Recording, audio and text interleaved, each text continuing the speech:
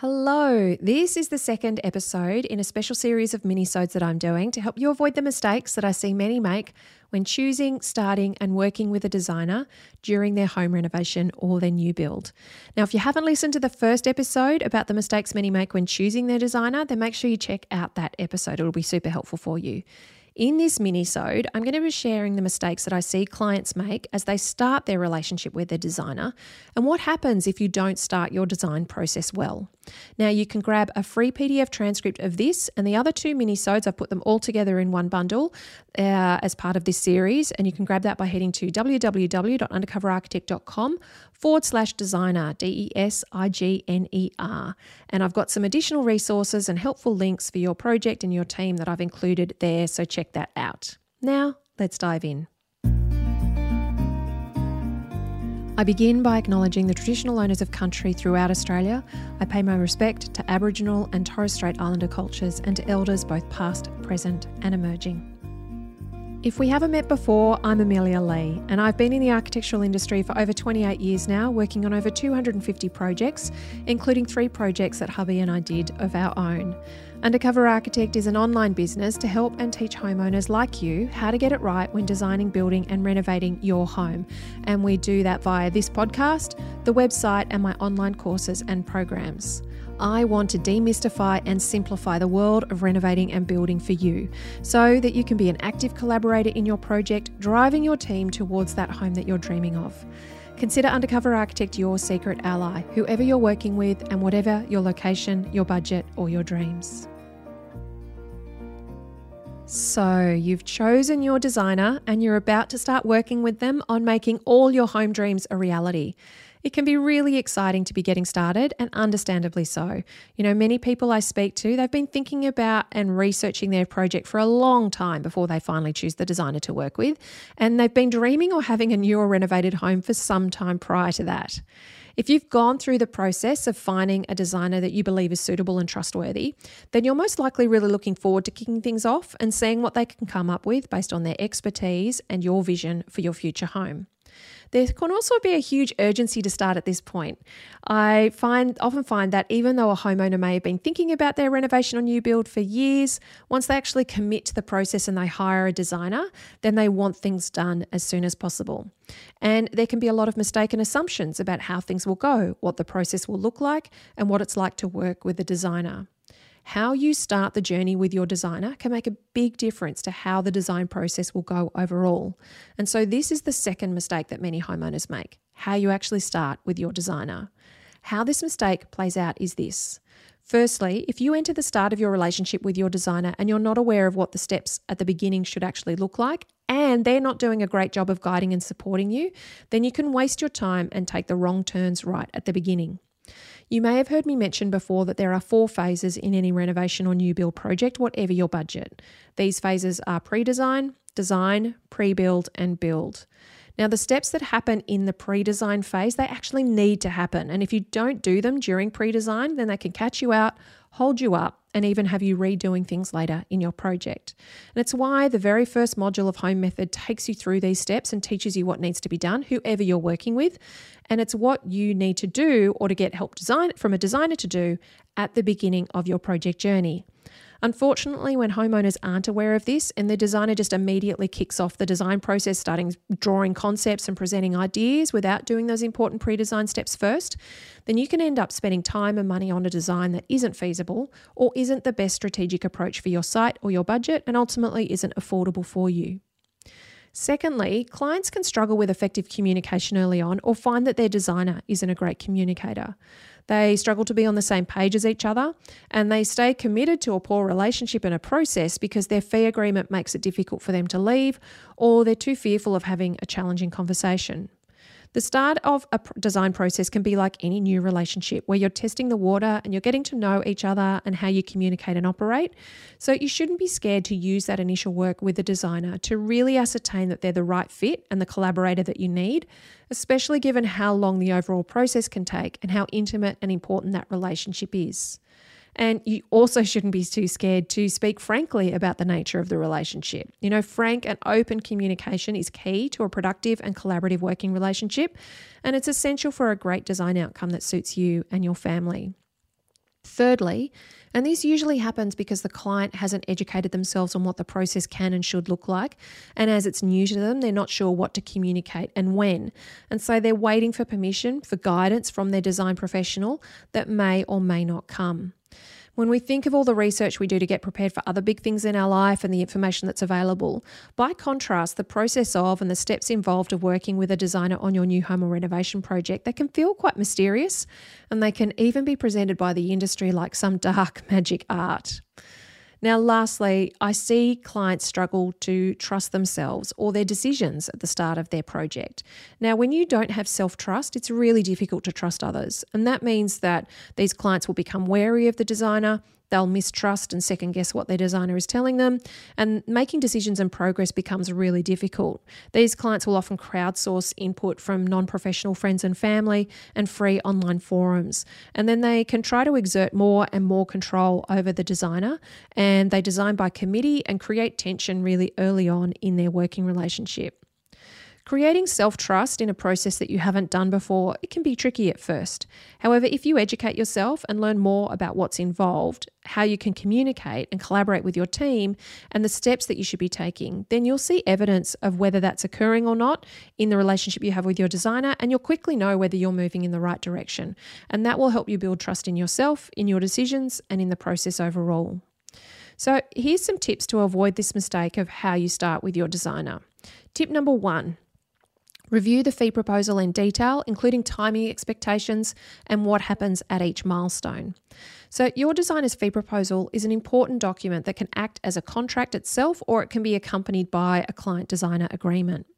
Like any contract, you want to read this in detail and understand exactly what it entails. And this includes reviewing what happens if you need to terminate services early, who owns the design, what penalties you might pay to exit the agreement, and what you can do outside of your relationship with this designer.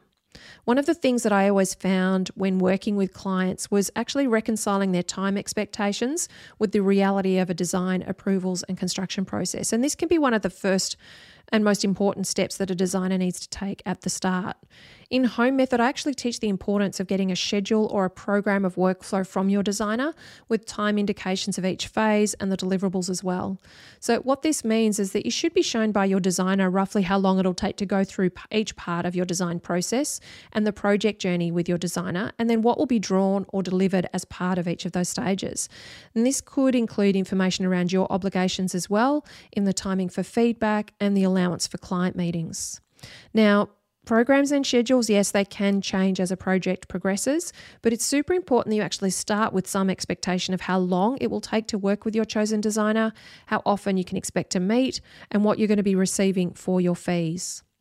Milestones are important points in your project that mark specific achievements or progression points. They're things like the completion of concept design, your approvals being achieved, or your drawings being ready for construction.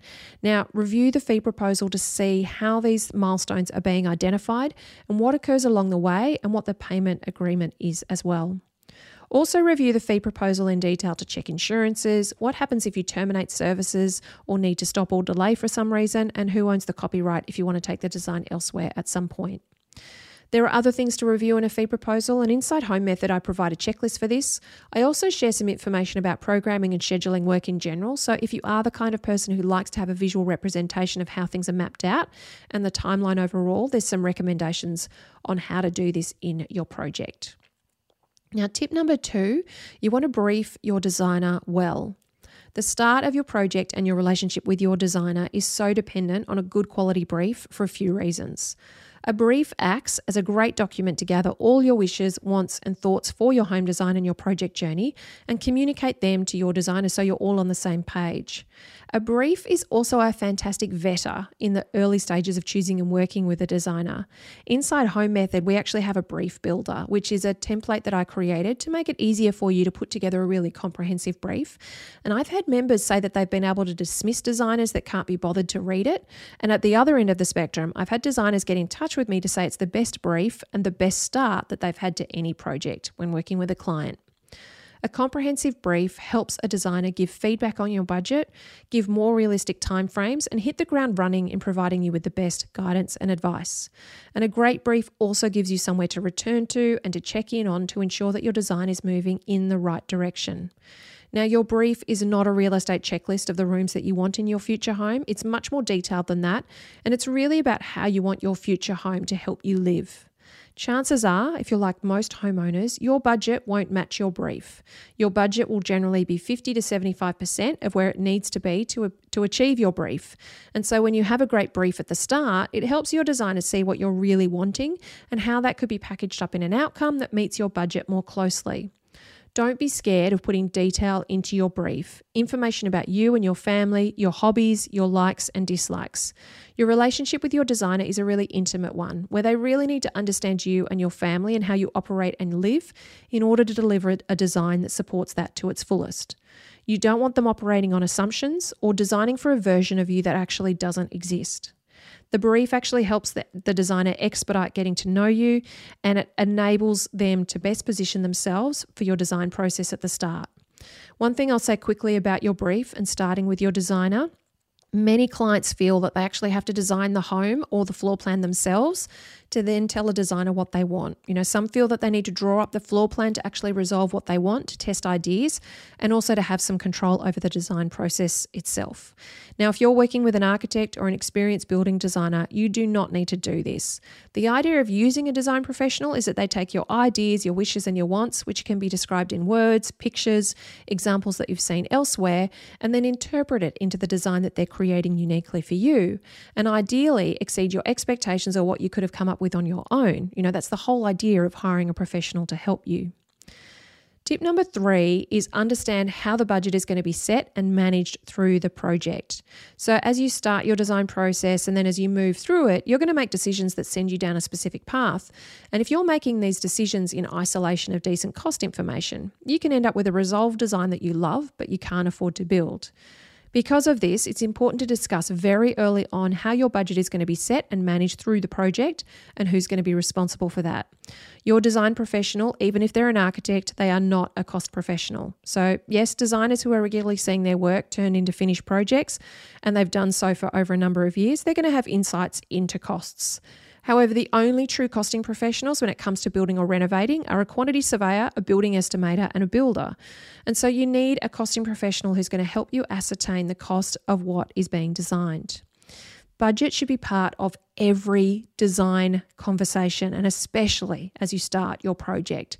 If your designer doesn't have a proven methodology for helping you get good quality costing information along the design pathway, then you'll need to consider how you'll create this, or be prepared for some reworking when you get costing done at specific milestones. Don't make the mistake of waiting until you have a highly resolved design to then figure out what it's costing. Don't work on square meter rates until your design is highly resolved, especially if you're building or renovating on a site with any challenges, such as it not being flat or having a bushfire zoning or another specific constraint.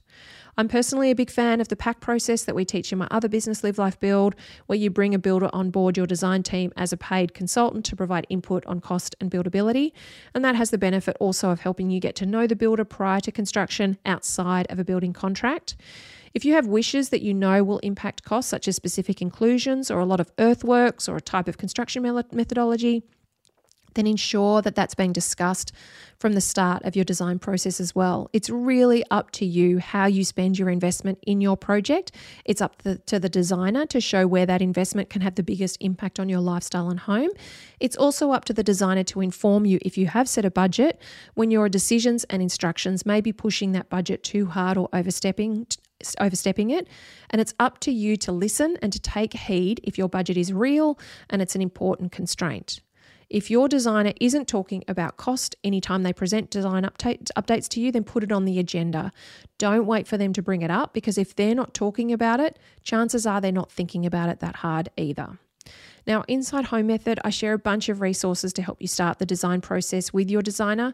There's the brief builder that I mentioned earlier, which is an editable template to help you create your own comprehensive brief. It's great for documenting all of those thoughts and wishes in a simple way, and also getting on the same page as your partner as well if you've had disagreements about your project. Home Method also sets out the steps your project journey should follow, which provides you with impartial information to test against what your designer is sharing with you. So often I've seen this help homeowners fill in the gaps or course correct or bring something up with their designer to assist the project in running more smoothly. An Inside Home Method cost and budget features as a step inside each of the 4 modules of the online program. I have templates for budget management. I've also got bonus content that looks inside the PAC process or the paid as consultant process in more detail so that you can ensure that you're not just paying for a quote from a builder. That's not what it is, but you're actually receiving helpful input that can inform your design and that builder can work collaboratively with you and your designer as well. So to recap, if you want to avoid making mistakes when starting with your designer, review the fee proposal in detail so that you're acquainted with the milestones, what you can expect to receive from your designer, the timeline and costs along the way as well. Know what the start of your project journey can and should look like so that you know that your designer is guiding you well. Ensure that you're doing the pre-design steps so that you don't miss out on important information early in your design process. Brief your designer well so that they understand what you want and they can provide meaningful feedback and manage your expectations. Know how budget and costs will be managed and informed through your design process, and get educated so you can trust your decisions, trust your designer, and move proactively through your design process. Now, in the next episode in this mini-sode series, I'm going to be sharing the 3rd mistake that I see clients make during working with their designer. As a reminder, if you're listening to this around the time of release, then be sure to join me for my free online workshop, 4 Factors to Make or Break Your Project, that I'm running in early November 2022. You'll learn how you can make your project simpler and more successful, create a home that works and feels great, and enjoy the experience overall. Check out the available times by heading to www.undercoverarchitect.com/workshop. And you can grab a full transcript of this episode for free by heading to undercoverarchitect.com/designer. I've also listed some helpful resources and links there that are going to assist you in your designer selection and in all of the various information that I've been discussing. As always, thank you for tuning in and for letting me be your secret ally. Until next time, bye.